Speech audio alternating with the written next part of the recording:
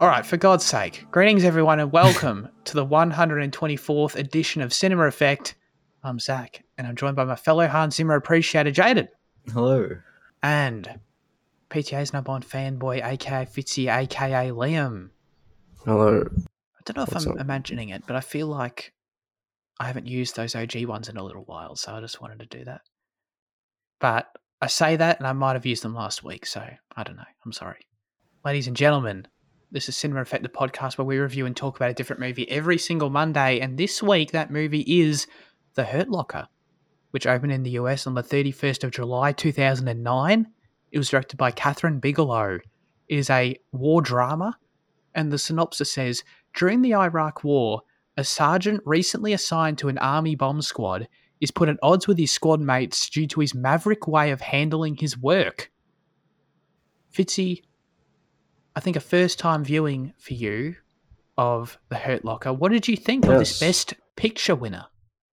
I thought it was pretty great. I enjoyed it. I like the very obvious documentary kind of style it was going for, just like giving different keying on the characters at different moments and then just cutting away. It felt like very, I don't know, very realistic, really lifelike. And yeah, I think it's pretty. Where it goes is it's pretty unexpected. It's pretty subversive kind of, because I kind of expected more of a team gets together, learns to accept their differences, but instead it's kind of the complete opposite. We kind of see what the situation does to each person, and then you just realize that they're just different people kind of. And yeah, I really enjoyed it, and it's just a very tense movie. There's some moments I'll just go, oh shit, oh fuck. The whole movie was like that. Yeah. That's a great way you put it about how the relationship between the characters and what that ends up being, because I didn't really think of it that way, but that's totally true. For me, there's a lot to really like. I thought it was really an effective film. For me, I thought it totally, couldn't agree more, felt like watching a documentary in so many ways. And I don't know, that approach I feel like makes the experience stand out in my mind compared to a lot of other films. I don't know, it's not necessarily tackling themes or ideas that, or even a conflict, the exact specific conflict we haven't seen before. But I don't know, I feel like these ideas, the effects of war on its participants and the impact on civilians and all these sorts of things that have been done before, I just think it handles it all with a grittiness and with reality that was quite refreshing and makes it stand out. So I liked it a lot. Jaden, what about you on a rewatch? Yeah, I love this film. I think it's fantastic. A long time ago when we asked who's the best female director, I named Kathryn Bigelow as my favorite because I think she is really phenomenal. I think she is a modern day master of tension. I think the way that she constructs a scene is just wonderfully tense, and I don't think many people can do it like her. I think this film is fantastic. For a war film, it takes a very non-stance on, positive, negative, and which is hard to do when you've got so much military backing to criticize it so much. But the whole war as a drug theme that's kind of integral to it is, I think it's really good, and not, like you said, that everything's kind of been looked at. But I feel like that one's kind of not examined as much. I just hate that quote at the start that makes it so obvious as to what it is. I would have much rather had we seen Jeremy Renner's return to Iraq at the end of the film, and just we would have been able to deduce it on our own how this is an addiction for him, an adrenaline fix type thing, rather than having that quote tell us why he's going back. It kind of gives too much. But no, I think it's fantastic as well. I love Guy Pearce's short little bit. I love his humor. It's just obviously I've never been to war, but it just feels like it captures so much of the spirit that we're always taught about, how especially kind of the Aussie way. I don't know how the Yanks are taught about it, but we're always taught about larrikinism and the Anzac spirit, and how in such dark times you need to balance it with comedy and humor. You kind of need to take it and move on. And I think that's shown really well just in their everyday dialogue, especially at the start with Guy Pearce, how they're just making jokes, they're bombing down the street, do this, do that, and they're having a laugh and shit like that. And I love that. I really love this film. Excellent point about the humour. I totally agree. With the what did the quote at the start say? I can't remember. Well, the gist of it. War is a drug. Is pretty Oh, much what that's it right. said. Yeah, and it actually specifically like Yeah, does and the then thing and where then it it like fades out and it shows shows you exactly that. Yeah, in like bold highlighted. yeah. Guys, if you didn't get that, yeah, I actually forgot about that. That's interesting because one of the main points I had was that I liked that Jeremy Renner went back, like as a story choice, but I didn't really. Oh, I didn't. I totally forgot about the quote as I was watching it. So like that's that's so funny. No, okay. Like it makes perfect sense. Yeah, in that sense, it's so funny how I think it's really clear there are so many techniques used to make this feel like a documentary, and overall, I think you're totally right, Jane. It feels like Kathryn's coming at this from a totally non-biased perspective, trying to just showcase things with authenticity as opposed to, being preachy in any way or trying to showcase a perspective in particular. But I thought it was so funny because I listened to some of her talk about the film this morning, and like the first thing she said was what drew her to want to do it was to criticize and challenge the conflict specifically. Yeah. And I just thought that was really interesting because I'm like, she handled that. I didn't necessarily like, I mean, it makes perfect sense, but I didn't necessarily deduce that immediately from watching the film. Like, it's not a situation where, you walk out or you turn it off or whatever and you're just like, oh, yeah, well, that was so obviously just like war is bad, guys. Like, I don't know. I just thought it was handled with a lot of class and a lot of grace, and just really lets the audience sort of sit with everything that they throw out there at you to sort of just what's the word? Compartmentalize? Oh my god. Oh, I really wanted to use the word. Compartmentalize Yeah. yourself. Yeah. Compartment. Yeah. Compartmentalize. Compartmentize. I don't know.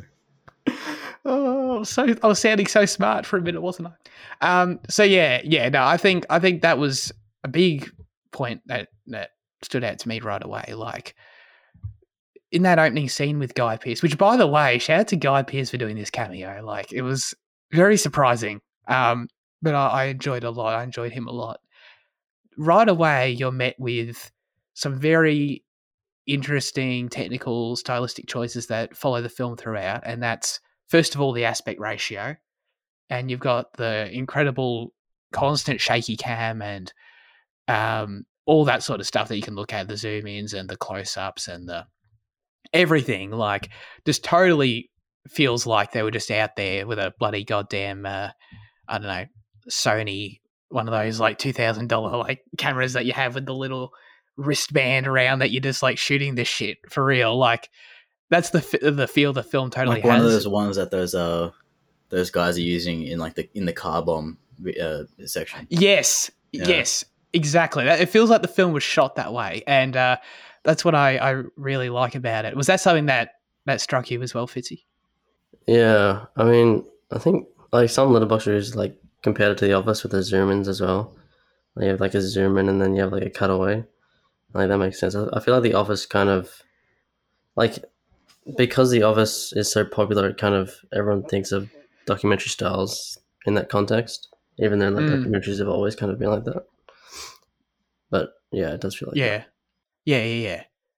That's funny. People compare it to The Office, but like, I mean, they're not wrong, but it's because they're both in their own very weirdly. Yeah, they both have documentary styles. Yeah, exactly. Like they're both like inspired by the same filmmaking techniques, even though they're like totally opposite genres and everything. It's interesting.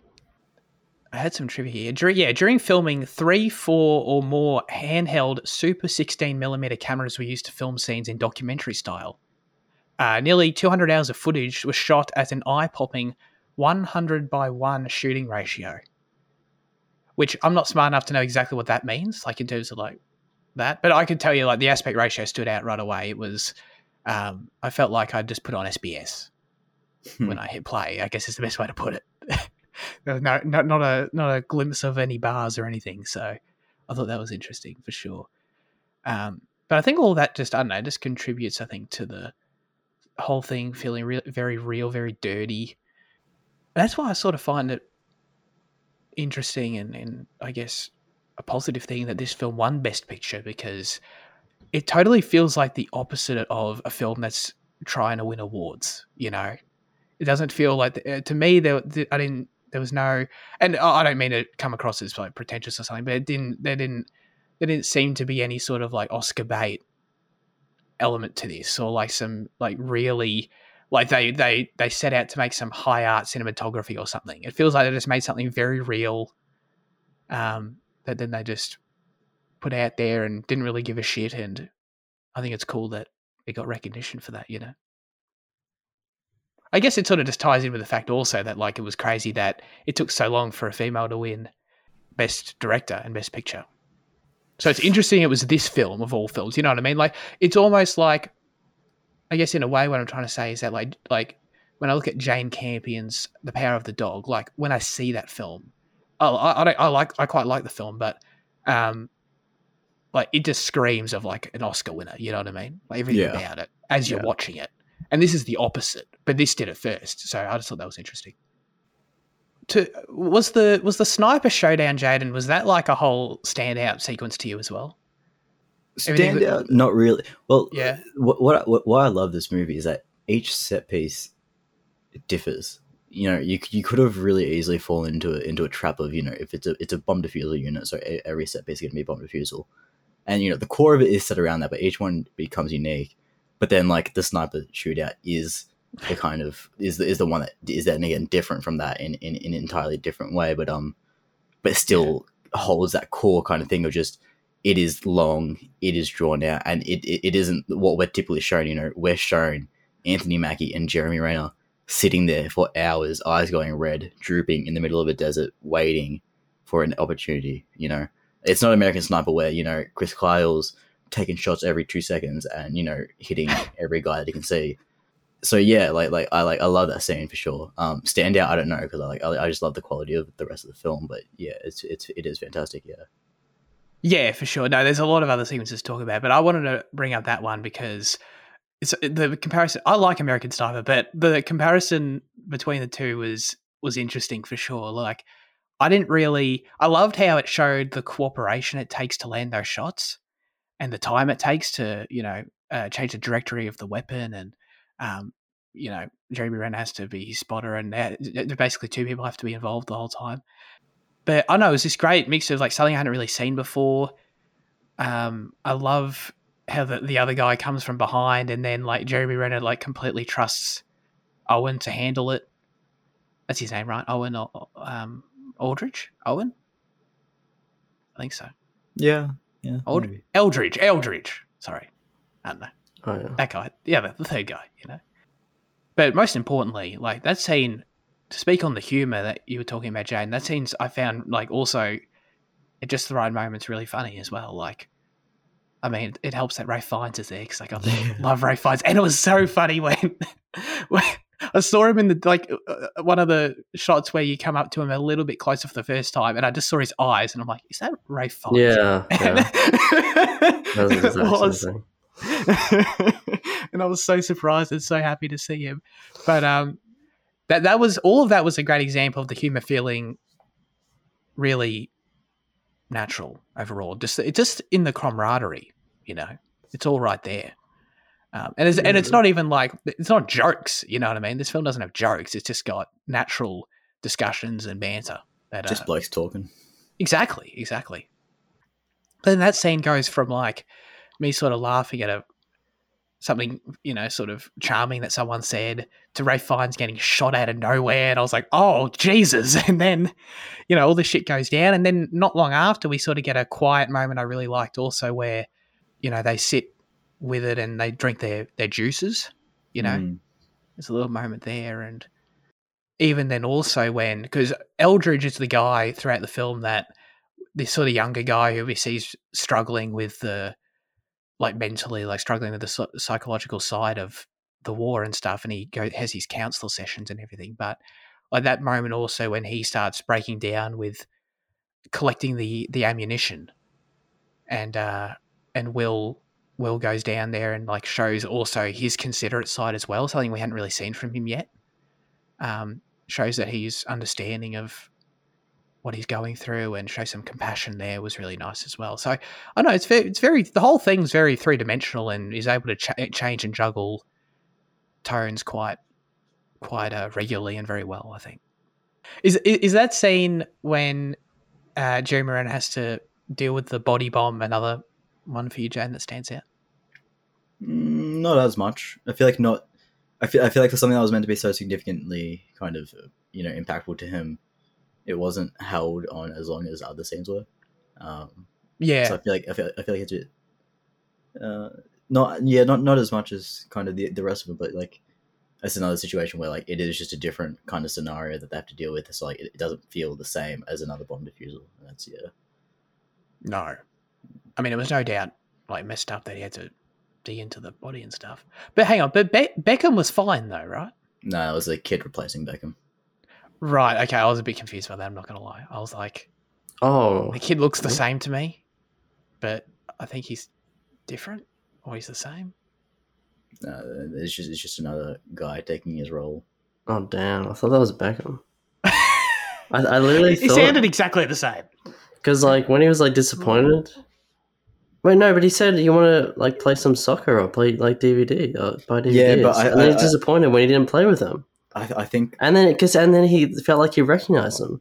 Dude, there's too many things pointed. I think that's Beckham. I'm pretty sure it wasn't. I swear it looks too different. I think the whole point was that like Renner's meant to realize like the camaraderie he built up with this like random Iraqi kid wasn't special. That they're just trying to do this to, like live. I think it wasn't like.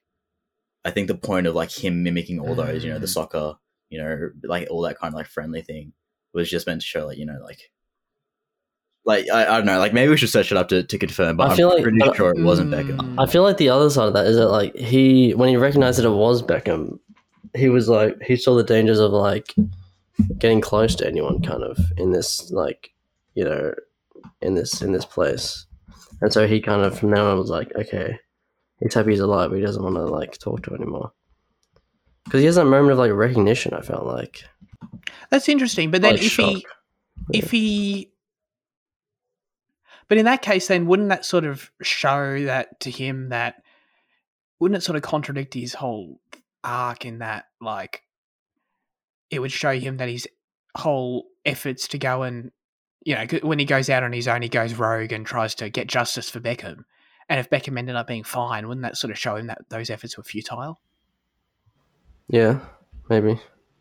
So I don't know. But I don't think that would work to the film's detriment to show something as futile if it's critiquing, the war and stuff. Sure, yeah, that's true. That's true. But then I just question why Jeremy Renner then feels like why. I feel like that'd be a dent in the armor of him wanting to go back. I know, that's interesting. I feel like it's meant to be obvious, but I don't know which way it goes. It's definitely later. Oh, here it is. Oh, no, it is Beckham. What? Oh, shit. Because lose recognition, there's this moment. Yeah, no, Beckham was alive. Yeah, sorry. Interesting. I feel like apparently you're making a good case, Chad. I believe you. Yeah. Apparently, Kathryn Bigelow confirmed it on like the DVD commentary. Wow. Yeah, no, because you're right, Fitzy. There was this in their discussion, in their that final time. Like there was this sense of like it was following on from their previously built relationship. Like, do you want to play soccer? Like this isn't some kid he's just met. It didn't feel that way. And there's shock from both sides because he's shocked and then he kind of wants to ignore him, and then Beckham is like confused. Wow. But I just thought it was like he was like a salesman. It was like just a marketing tactic. Do you want to play soccer and buy a DVD? Yeah, for sure. Yeah. I'm not going to lie. One thing that was notable to me is the fact that they allow merchants, they allow these locals in the base. I was just very surprised by that. They have the line where the guy, the supervisor there said, "Oh, they're all cleared with my CO to be here." But I was just surprised. Like, obviously, I assume that's a real thing that happens. I was just surprised that they let these people in. These people. Well, they let foreigners into the US military base. It's pretty weird, I thought, but I guess it's legit. I was taken aback. Starting sequence with Guy Pearce as well. That's another really memorable sequence. I think that I think each kind of major like kind of tension piece is a solid, very memorable one. That start with Guy Pearce is fantastic. That first bomb defusal with Jeremy Renner as he pulls out the eight other bombs That was really good. That's such an insane moment. You know, then the whole like the UN embassy kind of ordeal might go on a bit of a quiet side, but I still think is very I still think it's pretty good. What was after that? The sniper was after that, right? Wait, when you say UN embassy, what do you mean by that? The car bomb. Yes. Yeah. Yeah. And then came like the whole sniper shootout thing, and then it was like the kid and the camp counselor dying, and then it was a final kind of piece, right? Yes. Yes, yes. I think each one is just banger after banger. Yeah, I agree. There's one thing the film does really well throughout all these. I think I specifically noticed it first during the car bomb sequence was just the way it's constantly showing civilians, like just watching. Like there's a quick cut to just people watching in the rooftops or like peeking out from behind corners of stalls, and often they just look way too relaxed. They're just like I don't know, they're just like super passive, just sitting there watching. And I don't know, I think it's just a really great way just to show that, you know, this tension that we're all invested in right now is just that these people live here. This is meant to be a functioning city, obviously not very well, but you know, this is a urban environment. You know, it's a war zone, but it's like it's a messed up one because of the real people that still live here. You know, and then sort of coupled with that at the same time was there was the guy in that scene who had the video camera, like you said, Jaden, and just like the fact that that's a big deal, like, and sort of being in the shoes of the soldiers in that moment where it's like there's this guy standing over there filming us, and you have to, in that scenario, you have to read into every little thing everyone does around you at all times. Like, I don't know, he could just be sitting there filming it just like completely innocently. Or like, what the hell is he doing? Like, he could be plotting anything. He could be part of this in some way as well. It's like the guy at the start also with the cell phone. It's like he's just standing there with a phone, but like they have to take that very seriously, and they ended up being, of course, the thing that killed Guy Pearce as well. So I can't imagine being in that scenario, you know, being in their shoes, and it's just like literally anyone and everyone around us could be the enemy right there plotting against us or not. Who knows? And that grayness is pretty messed up. I guess it's the same thing with Jeremy Renner helping the suicide bomber at the end, or trying to. Everyone was just like the guy towards the end there when the guy had all the, you know, had everything strapped to him, and he came up and he started talking with them, and that as well. Fuck yeah! And they were just like, yeah, just shoot him. They were like, bro, just shoot him. And it's like, yeah, I don't know. Like it's so, I don't know. It's so interesting in what it does for me as an audience member, because like this guy's saying he has a family, and I very much respect Jeremy trying to help him, or Will, sorry, trying to help him and making that effort, even though it was in vain. But even I don't know, I still didn't trust him the whole time. Like I was like, I feel like this guy could just detonate himself at any second, and that's the morality they're playing with out there all the time, and it's just so tricky. I don't blame them for just feeling the need to just not take chances, you know, necessarily, even though it's a really hard issue, obviously. Yeah, I feel like that's a very unfortunate kind of an unfortunate byproduct of like films like these. Like no matter how kind of much you criticize the war, or how much, you know, they think they criticize the war and making it, you're always going to end up vilifying the minority, or in this case, you know, just Muslim people, and like to the fact that where like innocent acts such as those shown in the film are going to be then taken by people that witness this, and then, you know, employed in public places around the world. Right. It's you know, like I think the film doesn't do for all the criticizing of the war it doesn't examine enough what they're doing there, why they're there. The Americans shouldn't even be there in the first place, kind of thing. is probably like the where it lacks. Mm. Because like, yeah, it's like, I mean, like all the things you're saying, you know, like innocent acts that then have to be, you know, re-examined. It's then implied in a real life scenario that just isn't acceptable. So like, yeah, I think the movie could have done a bit more to kind of negate that. I mean, I think no matter what happens, I think people are going to take it and then you know, do that. But you know, I think had the film just explored that a tiny bit more, just with like a bit more seniority kind of depicted and shown, like that's where it all really lies there, not kind of on the ground. I think it could have been, yeah. There was that one higher up guy that was just a dick, because I like that. That was like a Muslim. I like this guy that was like dying. Oh yeah, I was going to bring that up. He's not going to make it, even though he could have made it. And then later he kind of like, he's a really like interrogative of like, he's really like intimidating to Will. And yeah, that's the kind of guy you don't want to be around, you know. Yeah. No, that was a standout guy to me but too. Even he's just a grunt. I mean like the people in the offices that aren't actually there are the ones that they should have been examining. Yeah, but it's hard to combine like that. Yeah, it is when you've got this documentary style, like yeah, but, yeah, for sure. Yeah, I think I agree. Like, you make a really compelling argument, and I'd be very interested in seeing that.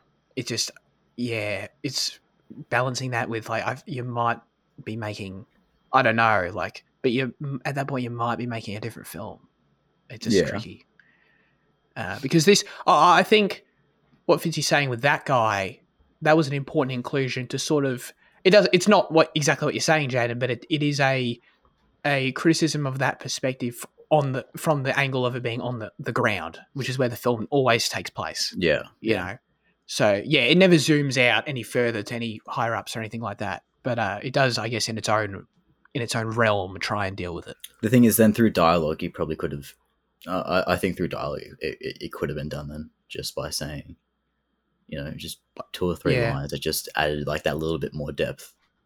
Right. About like even just orders they receive and stuff, or anything like something like that. Yeah, I see that. Yeah, I mean, Will does says like he's trying to find the people responsible when he goes on that kind of futile mission to find Beckham's like home or whatever. But apart from that, there's not much mention of like the causes, of the war.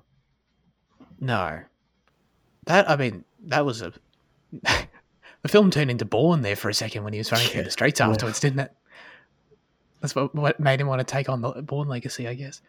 But that scene, like, I don't know, it just added another little layer to the film, I think, at the end there when he gets back to the base and the guy's like, I'll let you in if you tell me where the whorehouse is. I was like, whoa, God damn it, these people, you know? I don't know, I thought that was interesting too. For me, like, I'm not a Jeremy Renner hater at all. That was an interesting way to open, but I like Jeremy Renner a lot in this movie. I just think that it was cool to see him playing a bit of a rougher type.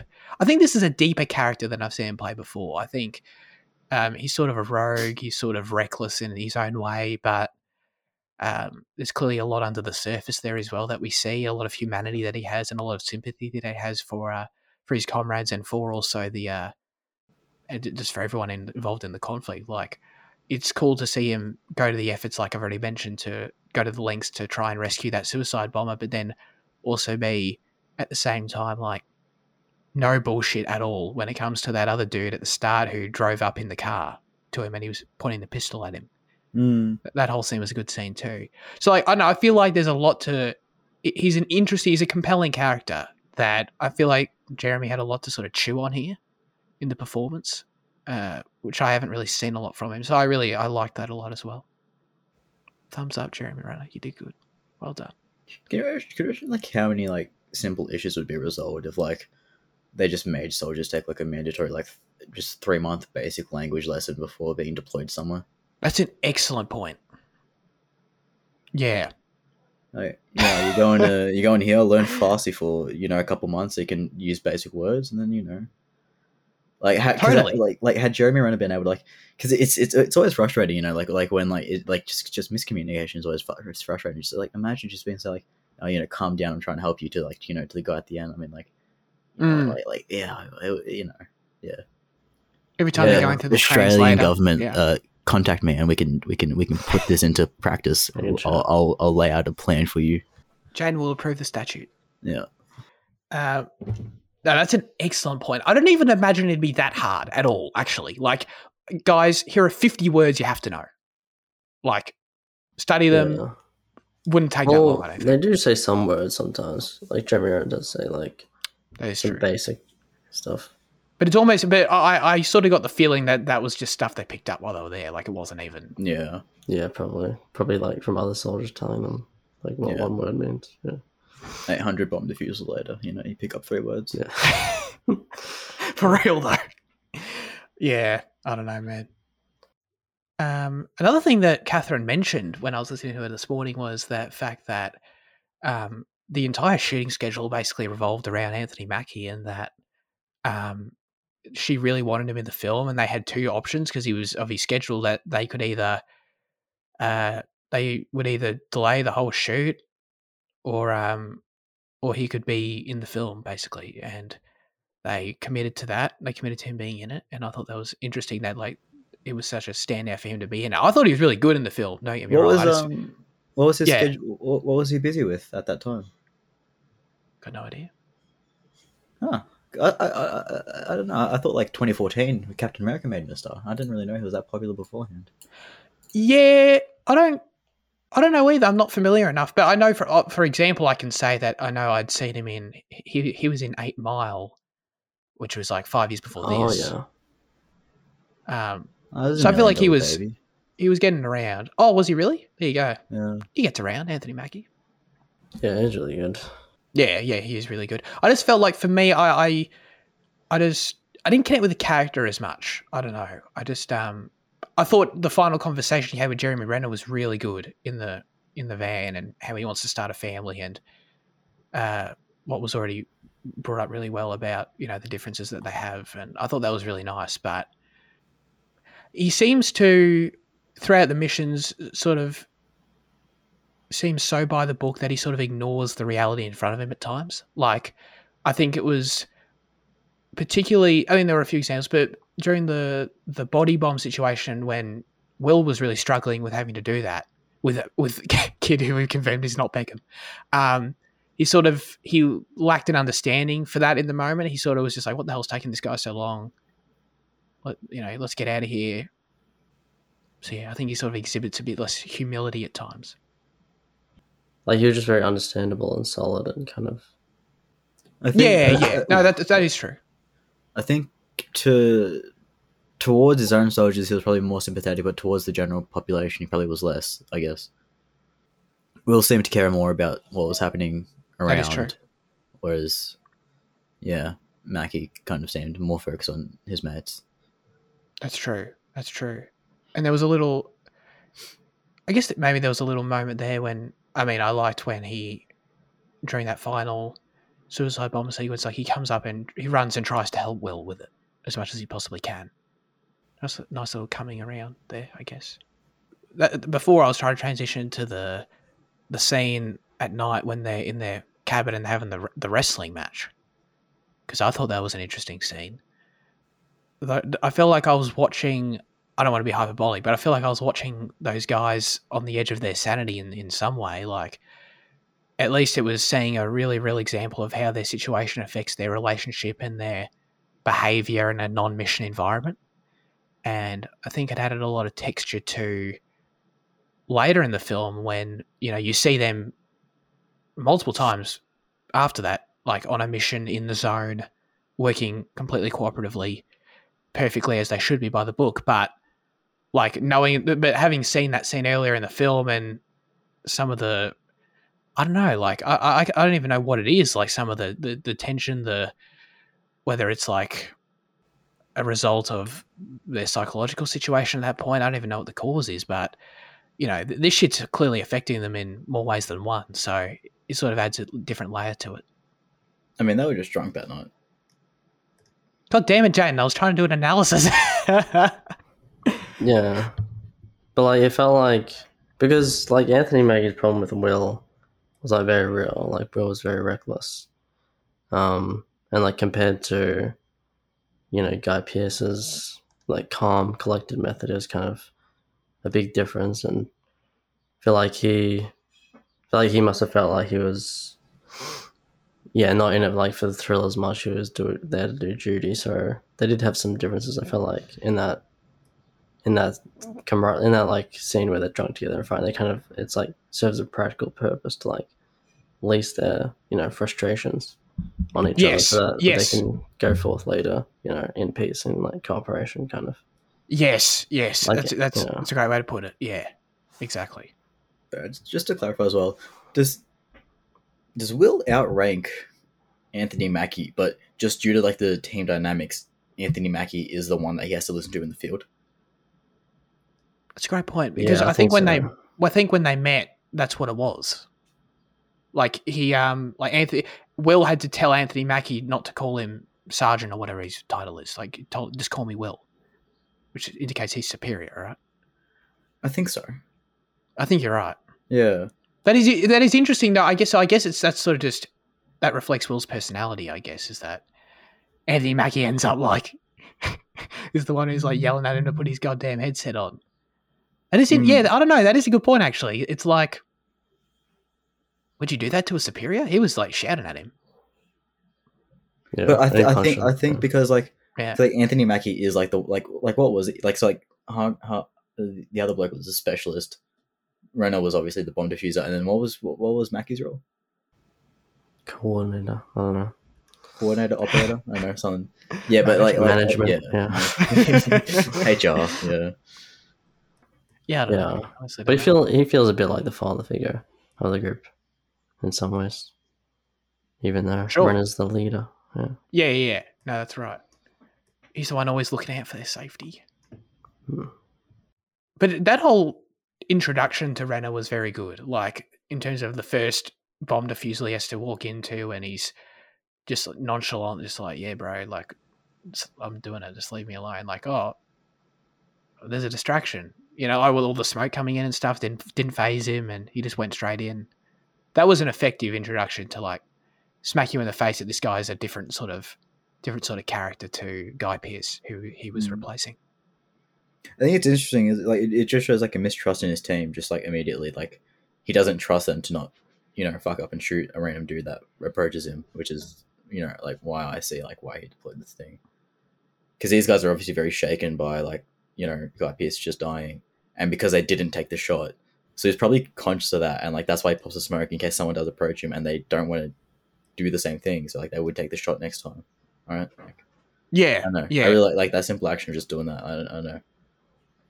Very good. Very good. Well, I'm not going to lie. I did have the thought, like, how did Guy Pearce actually die? Because I feel like just the shock of the blast, and that really, and that like he wasn't far enough away, and it was just like that's why you see like the blood spray onto like the face guard. Yes, just the shock of the blast. But what does that mean physically though? Like, what actually physically happened? Like for the. It's just like, a massive wave of force just pushing against the body and just completely disrupting everything. Just like, holy shit, really? Wow. Yeah. Because like he's in the full suit and like he's at a decent distance that shrapnel wouldn't get through it. It's just he wasn't far enough away from the actual. Yeah, I thought he was like safe. I thought he was far enough away, and then he just like immediately. Yeah, I think the cutting and like the kind of framing made it look like he was further than what he was, but I think he was still in like 30 meters out or something like that from like when it exploded. Yeah, the kill zone. Yeah. Interesting. I didn't know that. Yeah, because I thought it was, he was knocked over, but like, no shrapnel.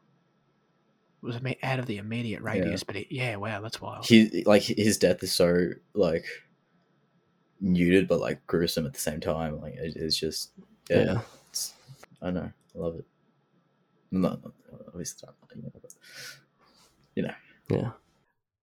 one of the main sequences we haven't really talked about yet is the ending. I mean, we've already talked about Will's choice to go back to Iraq, which was interesting. Oh wait, it was Iraq, right? Yeah. I don't want to get my countries mixed up. The hard cut to the supermarket was very effective, I thought, and like him having to be there and choose the cereals and going home and doing the daily chores. Like it wasn't a very long sequence, but it was very effective. Like it's a stark contrast to the deserts we've been spending the whole rest of the film in. So that cereal aisle like felt was like the most impactful cereal aisle I've ever seen on screen, I guess. Yeah, I just love how lost he is. Like it's so simple and just so effective. How he looks so lost in a mundane environment. You know, like it's just yeah. And seeing it still all weigh on him, that incident he heard about with all those people dying, and he just can't stop thinking about it. Like, I don't think that weighed on him. I think he was trying to use that to justify to his wife. Yeah, that's what I think. Oh, I think a lot of the film is exactly that though, because I think Will is more, like you said, Will cares about the conflict. I think it's more that he just loves the adrenaline thrill of just bomb defusal and that kind of thing, and like he's kind of neutral on the actual conflict or like the politics or whatever. Yeah, he's trying to justify to other people that he's, you know, that he cares, but like he's trying to justify to himself or others. Yeah, that he cares, but yeah. Interesting. And like I didn't think of it that way. It's also funny, like it's funny how natural the Middle East seems in this film in terms of coloring, whereas when he goes back to America, it feels like a really washed out blue. Oh yeah, it's really dark. Whereas like usually you get the opposite, where like, you know, you hit the desert and you get this like, you know, just grainy, you know, yellow filter put on, but like it feels like they shot very naturally, to me at least. Like it didn't feel like there was like the colors felt real in the Middle East. No. Yeah. Like the greens and the greens, those reds, those it felt, you know.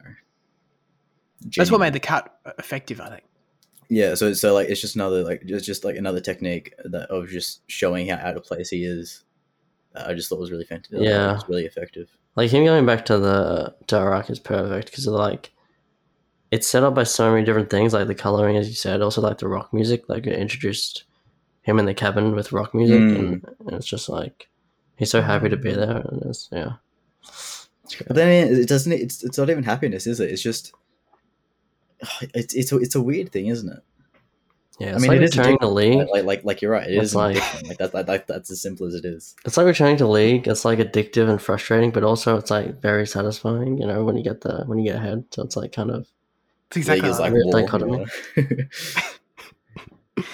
You guys totally just right there changed my perspective on that, because so in that dialogue where he talks about the one thing he loves, and then I say what it is. So, but I guess it's that adrenaline fix that you're talking about, that, and Owen calls him out on that too. Yeah, I think so. Interesting. Basically telling his kid he doesn't love it. Right, yeah, because I assumed he's just talking about his son, but like, yeah. That makes sense. That's cool though, and that's a great point about the rock song, because I'm not going to lie, like not having this perspective, like I wasn't in that frame of mind at all. So when it came on at the end, like one of my issues with the ending was just the rock song and the final like heroic shot just kind of took me out of it. Like it was to me a weird choice to like reflect what I viewed as this like really unbiased, grounded film. That then I felt like at the end, Kathryn was like, "Hell yeah, he's going back. Get hyped!" Like it was a sort of, it seemed off to me, but like that adds another level to it that makes me sympathize with it a bit more, I think. Yeah. Heroic, I think it's like it's self-righteous and selfish of him, you know. Yes. Yeah. The heroism is like from his perspective, I guess. Yeah. Not necessarily like the movie's perspective. Yeah. I love that last shot of him just like, you know, just cockily walking down like the street. Yeah. There's something funny about it, but yeah. In his element. Yes, in his element. Onto the 900s, you know. I read in the trivia that like Jeremy was in the suit at all times, specifically like in every single shot, every far away shot, everything, specifically because Kathryn Bigelow thought he had a distinct walk in the suit. So she agrees. That's pretty funny. Do you guys know do they use the term the Hurt Locker in the film? No. I was actually trying to figure out, what the hell. I don't think they do.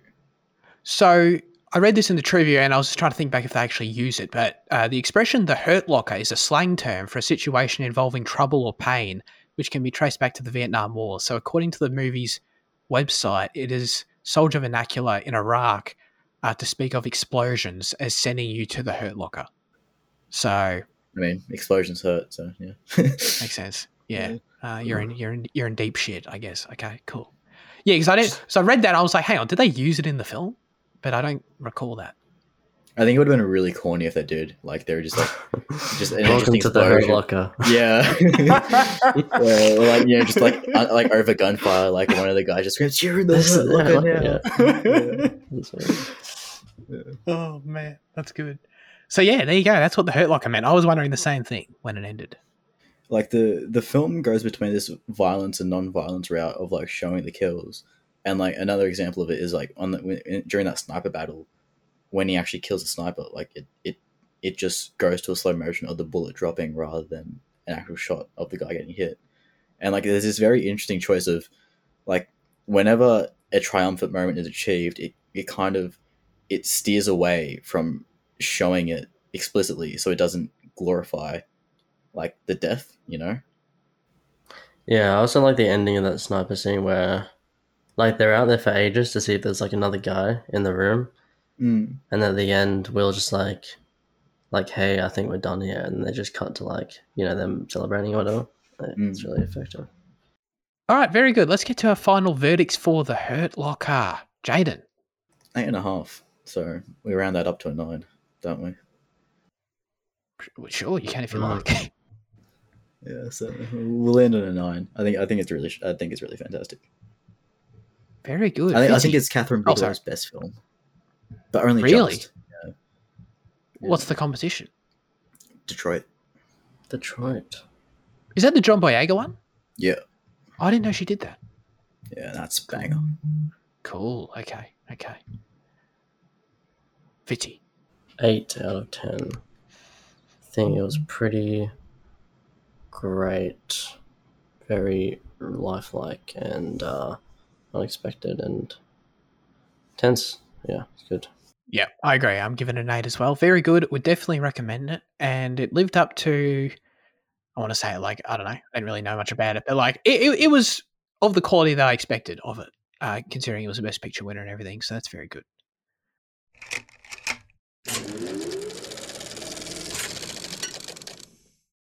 All right, let's get into news chat. We've got a bunch. We'll try and, I don't know, we'll just take it as we will. The first thing is the Babylon trailer, which is Damien Chazelle's latest film, I believe, starring Margot Robbie and is it Bradley Cooper?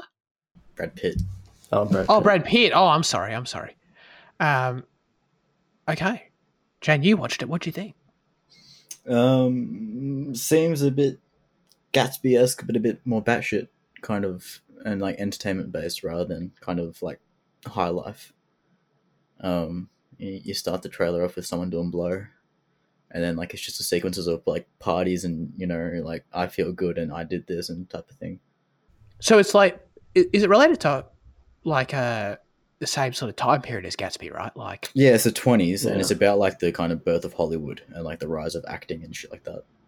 Oh, interesting. Cool. Yeah. So it's a different setting, but like it's kind of like the high life of the 20s. I think it's like based on like, well, I looked at the names and like Tobey Maguire plays Charlie Chaplin and Brad Pitt plays a director. I think it's like a musical setting, like the silent musicals before the talkies or whatever, or the transition between like the silent movies to the talking films. Yeah. Right. But this film isn't a musical, right? There's a lot of dancing. Yeah. From the trailer, there's a lot of dancing. There's not singing. I don't think. I don't recall, but there is a lot of dancing. Interesting. Okay. So it might be. I don't think it'll be a musical in the way it might be a few sequences. Yeah. Okay. But I think it'll still be very musical-esque. Okay. Well, I'm a bit less excited now, but I'm still excited. I'll say for sure. What do you think, Fitzy? Overall, anything else? Yeah, it looks really great. It looks really fun. Very good. All right, we've got a Secret Invasion trailer, which is the Disney Plus series, a new Marvel Studios thing. Did you see this one, Fizzy, or? No, I didn't see any more trailers. Cool, okay, all right. Then piss off. Jaden. Let what me do you think quickly of just this look one? at the production crew for this because it looked pretty banging, to be honest. I don't disagree. Actually, It looks really like I don't know, like this. I think I don't know if I've spoken about it on the show, but like for a long time, just like in our chats, I've echoed the sentiment that like Marvel has a great roster of characters that if they were to employ the right technique and like make kind of an alternative to a superhero kind of product, they could do fantastic shit. And this looks like that. It looks like a spy thriller type, shit, whatever. Just using Marvel characters. Like Emilia Clarke, Olivia Colman, just bringing two massive names in as well to the roster is sick. right? But like, it just seems like a wonderfully kind of crafted spy thriller to me. Yeah, I don't know. I'm definitely very keen for this, which shocked me. The Secret Invasion storyline's always been a big one, but like not really cared about it too much. But like, this looks good. Yeah, I totally agree. Like, I think this was. I did not expect in a million years that I'd be semi-interested in this show. I mean, I'm not excited. Like, I don't want to. I don't know if I'm as into it as you, but like, it piqued my interest for sure, and I did not expect that in the least. So it was cool. To me, it felt like the MCU's sort of natural, visually and in tone and just in what genre-wise what it is as well. Like, it felt like the MCU's first real successor to the Winter Soldier that I've seen. Yeah. So, I mean, that's cool. I think that's really neat. Sam Jackson in there on Disney Plus and Ben Mendelsohn, you can't go wrong. So, definitely some standouts in the cast. And yeah, I mean, if this is proves itself to be a solid spy thriller, I'm totally down. So, Ben's gonna cock it, isn't he? damn, what makes you say that? I don't like you saying that. That scene in the trailer where like all those blokes surround him, I reckon. Oh, really? Yeah, I reckon he's gonna die. Oh, damn. I don't know. If Marvel has the balls to kill anyone, exactly. I reckon they'll kill the Australian. Oh, sorry, I shouldn't. I'll do it this way. Well, the Werewolf by Night trailer came out, which is a Disney Plus special, which was very interesting looking. You leading that into me? Yeah, sorry. Yeah, like once again, this feels like something like that. This feels like they're answering something that I've been talking about in like taking a different direction with characters I know, but like something about this trailer just didn't feel right. Just in the Discord, I mentioned it briefly. Just like the actors feel so out of place that it like the overall tone and like the kind of what they're trying to emulate doesn't feel right. And like I guess that's all I can say. Like the style for everything they're doing right, like the campiness, the practical effects, the kind of it just doesn't feel like they've done it 100% correctly. Maybe that's because of the lack of grain in the image, because like it's just black and white. It just feels like a filter's been put over it. Doesn't. I wonder if they actually shot in black and white or if they're just putting a filter over it. That's probably going to be what it is. To be honest, because like I'm probably not going to really be able to tell the difference. But like, have you watched the trailer? Yeah, I did. Yeah. Yeah, but Liam, you didn't, right? No. Yeah, like, do you get what I mean by something doesn't feel right in the way that it's been carried off? Yeah, I do, but I don't know. Like, I'm not. You're a much better authority on that than me with this kind of thing. Like, I watched this trailer and I wasn't impressed by it. Like, I agree with you, but I just don't. I couldn't pinpoint what it was. I didn't have the. No, I'm not sure. I'm not sure what it is either. That's what was kind of feeling. Yeah, but you even like listing you giving the actors as a potential reason. Like, that's even more than I could put a finger on. Like, yeah, which is interesting. I'm keen to see it for sure, though, just to see how it does turn out.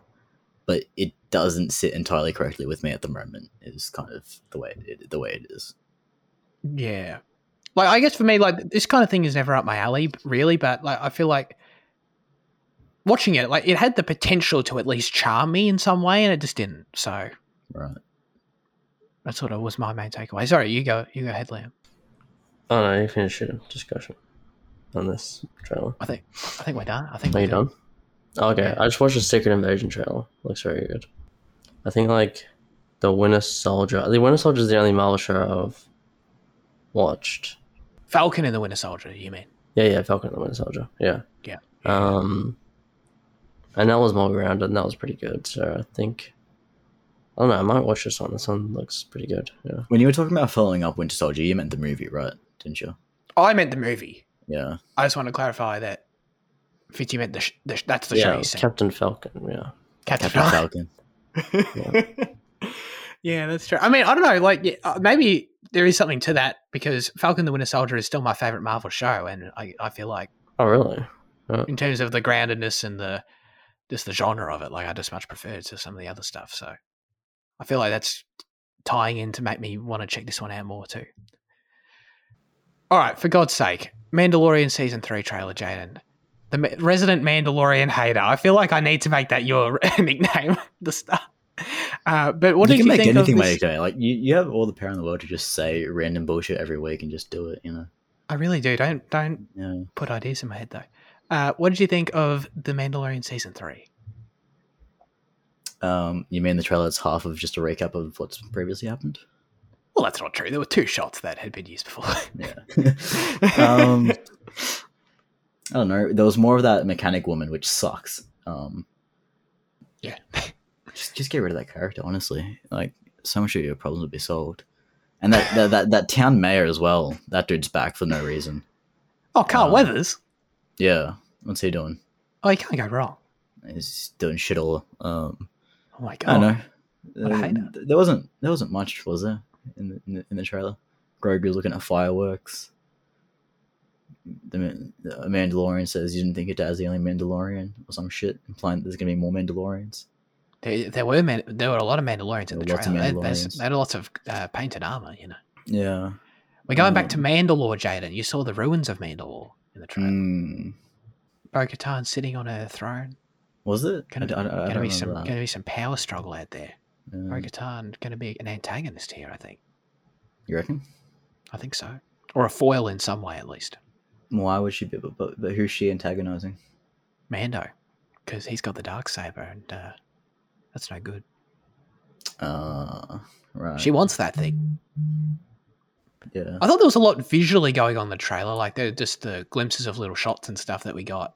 I thought the show looks quite nice, and the thing is, like, I'm gonna enjoy this show. There's no doubt about it. I'm gonna have a good time. At this point, my overall skepticism just comes from the Book of Boba Fett. I think, like, if the Book of Boba Fett didn't exist, and the last thing we saw was the Mandalorian Season 2 finale, which I loved, and that was it, and then you're telling me a Mandalorian Season 3 trailers is out, I'd be losing my mind. I'd be like, holy shit, what's happening? What's going to happen next? Dude, this is unreal. But, sorry guys, except the Book of Boba Fett happened and basically killed any possible, interest in what could happen. Because it just the Book of Boba Fett was like, we set up the most interesting cliffhanger of all time and we just resolved it in 2 episodes. So good luck. In a show not even called The Man. It's so weird. Oh my God, I can't even with that. But so yeah, it's just, to me, well, this could have been really interesting. Instead, it's just more adventures, which I'm totally down for. So, I mean, anyway. the direction they go in is, it'll have to be, it's more down that cloning path, right? Like, it'll be resolving like the cloning. I think that's going to be happening in the background for sure. In the background, not like a main thing, right? I don't think so. I mean, I could be wrong. I think it's eventually going to have to take a main, like, kind of route so they can plug it into Rise of Skywalker. Yeah, because I'm pretty adamant on my idea that, they're establishing this thing to kind of connect it all through that cloning of Omega and the Bad Batch and the Kaminoans to Palpatine. To Palpatine, yeah. I agree with that. I hope it's not like the thing, No? Like, I thought how they obviously need to do more than what they've done so far, which is just sort of tease it. But they need to do more than that. But I don't need it to be like the plot. Maybe not yet, sense. But give it. I don't need it to be the plot ever. No, I think give it a time jump so Grogu can actually speak and he's training, and let the because Grogu being in charge is only going to last as a gimmick so long. I think it's already worn out, to be honest. I agree. I know, but but my skepticism with that is that, like, wasn't the end of Season 2 the perfect time to do that? Yeah, and they just did not take it. And they just decided, put him back with Mando and he's still a baby, and because people love the little kid. So just keep doing that. Anyway, let's get into the much better Star Wars trailer, which was Tales of the Jedi. This is my most anticipated Star Wars thing right now. I'm stoked. It's a dream come true for me. What did you think? Oh yeah, it was brilliant. Yeah, but isn't it only like 3 episode arcs? Is that what it is? Correct. That sucks. It's not a lot. Yeah. Yeah. This is going to fill out so much just in terms of lore, especially with Dooku. Oh yeah, dude. That's going to be so sick. Like that's what interests me. Like the Ahsoka stuff seems really cool. But yeah, like the Dooku, Windu, Qui-Gon, Yaddle shit. Like that's It's so wild. that's where it all goes to, man. Dude. Oh my god. Just seeing Dooku as a Jedi is the coolest thing. I love the way he looks. I love that Liam Neeson's doing Qui-Gon. Liam Neeson's son is doing young Qui-Gon. I think one of the episodes has young Qui-Gon. One of them has like older Liam Neeson Qui-Gon. Okay. And then one of them has Mace, which we sort of got a glimpse at. I think that's what they're doing. So yeah. Oh, dude, I'm so into this. Yeah, you're right. It's not much. They're all dropping at once. So this will be a fun night when these come out. Just blast through these. I'm super stoked for it. But even more so, like I think they're going to be awesome. But the question I have is that the potential for more, Jade. Like in terms of like focusing on Dooku, focusing on Ahsoka. Like if this does okay and they want to do more, like they could do anything. Like, can you imagine? And I mean, this is the art style we love so much. Like, can you imagine? Like, I don't know, like maybe young Kylo Ren, young Ben Solo stories, Luke Skywalker stories in this Clone Wars art style in the future, like. Because presumably just any anthology short story they want to tell with Jedi in them, you know? I feel like the possibilities are endless. I'd rather them stick to the time period, to be honest. Oh, yeah? Yeah, with this art style. Like, it feels like a trademark of that kind of period. Oh, it totally is. That's totally true. Like, I definitely wouldn't want to see, like a Ben and Lady Really? Skywalker and shit like that. It'd be a step. It'd be a big step, there's no doubt, but I feel like that thought excites me personally. Yeah. I feel like it'd be interesting. But either way, dude, I'll take very as much much like of this. Clone Wars Season 6, though, where you're kind of just filling out stories, you know? Yeah.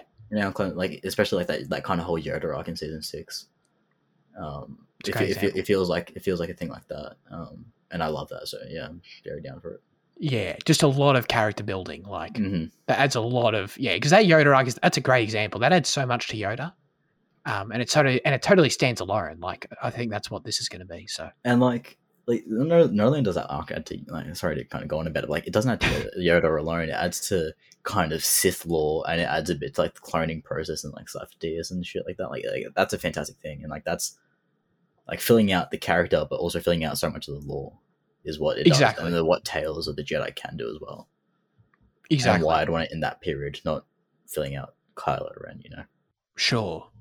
Like, I've got almost no doubt that this show's going to change how I look at Dooku forever, which is great. Like, I feel like he's a criminally underexplored character, so.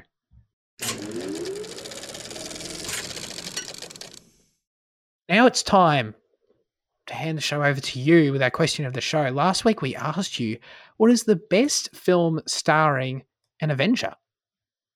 Luke said, I enjoyed The Adam Project starring Mark Ruffalo, but not the best film. I haven't seen enough films to determine what the best is, but I'll submit that Sherlock Holmes starring Robert Downey Jr. is a great movie. Wondering if you'll ever review his performance in Tropic Thunder. Liam, what are your thoughts on that? Are we going to do that? Be a good suggestion for a poll, you know. Do you reckon? Yeah, I've suggested it for a poll before. I lost. Have you? Right. Yeah. There you go. I'd love to do Tropic Thunder personally. I feel like we should just maybe have that up our sleeve. Or is it? I don't know. Would it be hard to review? I haven't seen it, but I don't know.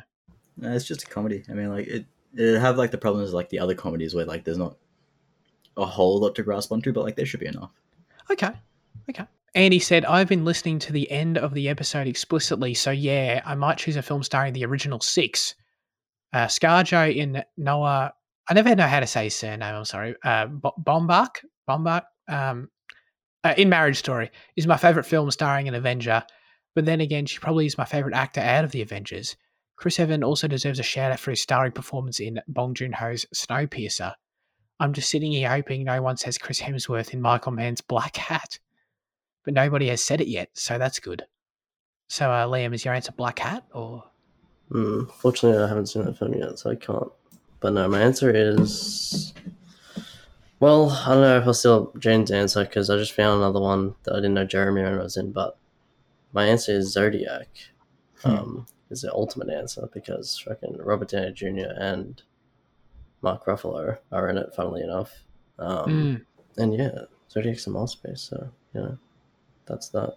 But also, I just found out that Jeremy Renner, I forgot he was in The Assassination of Jesse James by the Cat Robert Ford, so there's that one as well. And also, Fantastic Four and Fantastic Four Rise of the Silver Surfer. They're good answers too. Those movies are pretty good. So, yeah. Interesting. I didn't know you were a fan of those films. I used to watch them quite a bit. I don't know if they're actually good, but I think the casts were good. They had good candor. Yeah. My answer, I think I'm missing one. I think I'm missing some. I don't know. I didn't have a proper look, but I went with Assassination of Jesse James. It's a great goddamn film. It's one of those films I feel like if I rewatch it, I'm going to give it a higher score. I just like really, really sat well with me afterwards. It's a terrific picture. Also, another one of those, that weird 2007 year. Yeah, where like, I know, right? Where there's just a lot of bangers and just like No Country for Old Men just robbed all the good films, so it was a bit unfortunate. But, it is what it is. Jaden, what are you thinking? No, it's quite a good thing. Few things.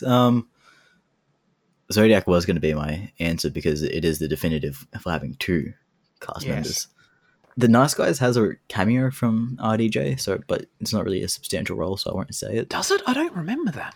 He plays Sid Shattuck. It's an uncredited role. Like it's so brief, but like because his mates with Shane Black, like he included him in it.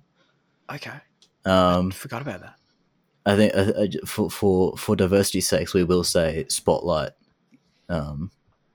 With Mark Ruffalo. Fuck off. I can't believe you guys don't like this movie. I mean, it's not even that you don't like it. I mean, like, you guys gave it a 6 each. So, like, you guys think it's fine, which is probably even worse. Did I give it a 6? Yeah. I'm going to change it to a 3 right now. I love this movie so much, and I hate that you guys don't like it. The church sucks. No, I'm just joking. I love religion, as I've said before. But I love how it's just a fantastic, just little, story. Just about pedophiles. It's great. No, I think I really think it's extraordinary. I think it deserves everything it got. I think the acting's phenomenal. I love the story. I love, I just love the weight it carries that you guys don't seem to think it does. So yeah, I love Spotlight. Shots fired. Yeah, cool. What about, I feel like Mark Ruffalo just sort of, out of anyone, I feel like he's in the most stuff. I feel like at least like it's not uncommon for Mark Ruffalo just to show up in something I'm watching. I don't know. I feel like it happens a lot. He was in Collateral. Shutter Island as well. Yes, true. But then Jeremy Renner had Arrival, and you're like, there's like a lot of good movies that these people are in, Arrival, great shout. Yeah. Are you telling me that the people they hired to be the Avengers are talented actors? Believe it or not, yeah. Holy shit, all right. Wow, it's wild. All right, very, very good. As always, we'd love you to submit your questions, thoughts, reviews for next week's film in the YouTube comment section. Send us DM on Instagram or join the Discord community that was posting very randomly philosophical memes this week if you're into those. This week we're asking you, what is the best TV show you've seen in 2022? Let us know. It doesn't have to have come out in 2022, but the best show you've seen this year so far on your personal watching journey, as I like to call it. All right, that's it for this week's episode of Cinema Effect. Thanks, everyone, for tuning in. Fitzy, what are we doing next week? We're finishing the Oceans franchise. Oceans 13. Also, last one was 12, no, it's 13. So that's on Netflix, Stan, and Foxtel. Yeah. Put me out of my goddamn misery with this. Okay.